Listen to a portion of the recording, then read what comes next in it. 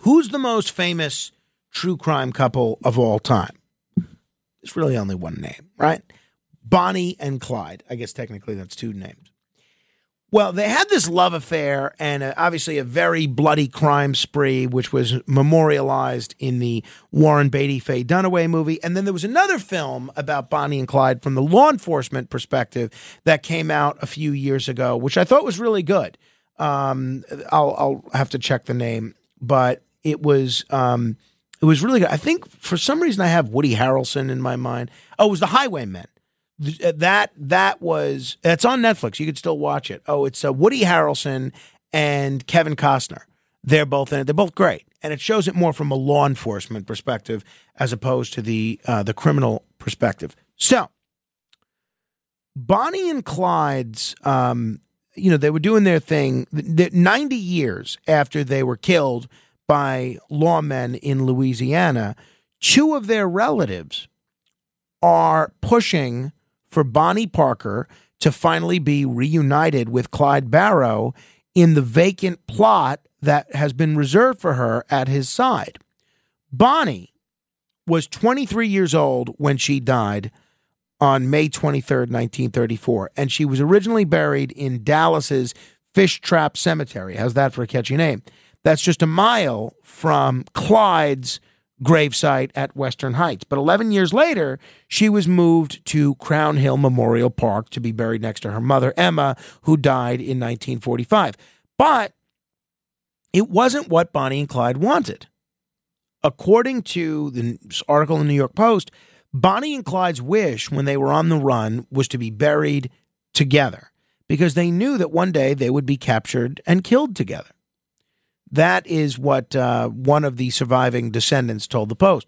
But Bonnie's mother decided she didn't want her daughter buried next to Clyde. It was her proclamation that Clyde had her in life, he can't have her in death, and Mama won out. So the source confirmed that two relatives of these outlaws, Bonnie's niece, who turned 89 in October, and Buddy Barrow Williams, a nephew of Clyde, who's in his mid-70s, they are waging a battle, thus far unsuccessfully, to bring Bonnie together again with Clyde. So it's really interesting. I'm curious if you think we should honor these wishes.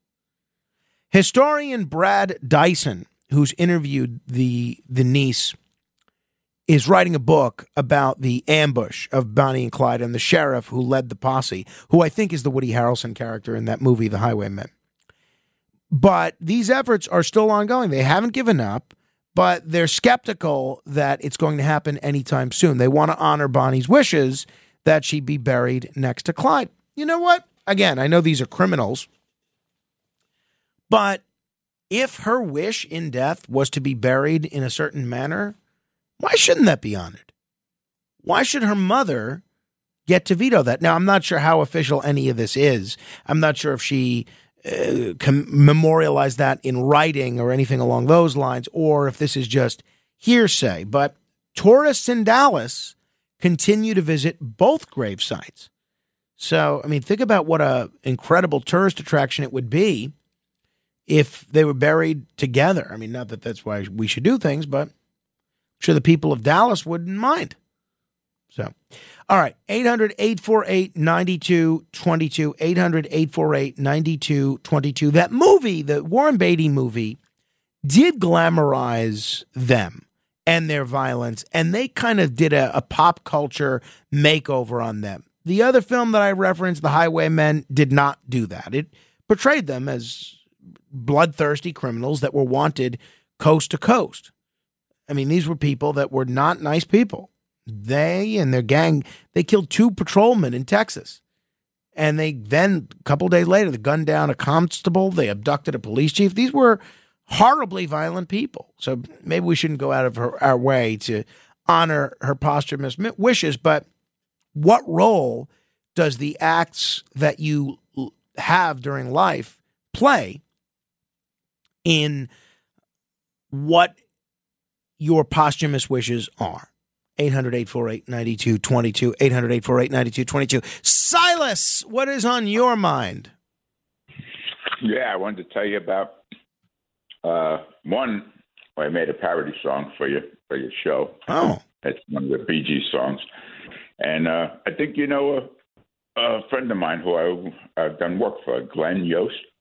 I do indeed. Yeah, there's a lot of people saying that if the next president's a Republican, that Glenn Yost might find his way on the Supreme Court or the federal judiciary. Oh, okay. Yeah, I'm a mover and stuff I do. But the AI, yes, it is going to be used for good things and evil things. When the gun was invented, it was used for good and evil, and that's just the way life progresses. You know, AI is going to be used to, like all of these phony things that they've trumped up against, the ex-president. Like you said, they made a thing of him hugging somebody or something. Right, Fauci. Everybody's going to use AI for their own purpose, Mm-hmm. you know. And there's going to be a lot of dangerous things that we're just going to have to deal with in life. But so, do you want to send us this song, Silas, or do you want to sing a couple of bars now? If you want, it's a parody from You Should Be Dancing. So it says, "It's still come for midnight, the Frank Morano show. He will get you higher, and he will keep you informed. What you doing in your bed? Yeah, you should be listening. Yeah." You know, I love it. Hey, can you record it and send it to us? We'll play it all the time. Okay. We'll That'd be get great. it recorded for you. Great. That'd be great. Thanks, Silas. I appreciate the effort. And what my friend Lee said is right about you. Your voice is terrific. Oh, thank you. Thank you. Thank you, Silas. All right, we're going to go through your mail. Well, the mail you've sent me in a moment. Frank.Morano at redappleaudionetworks.com. Frank.Morano at redappleaudionetworks.com. Straight ahead.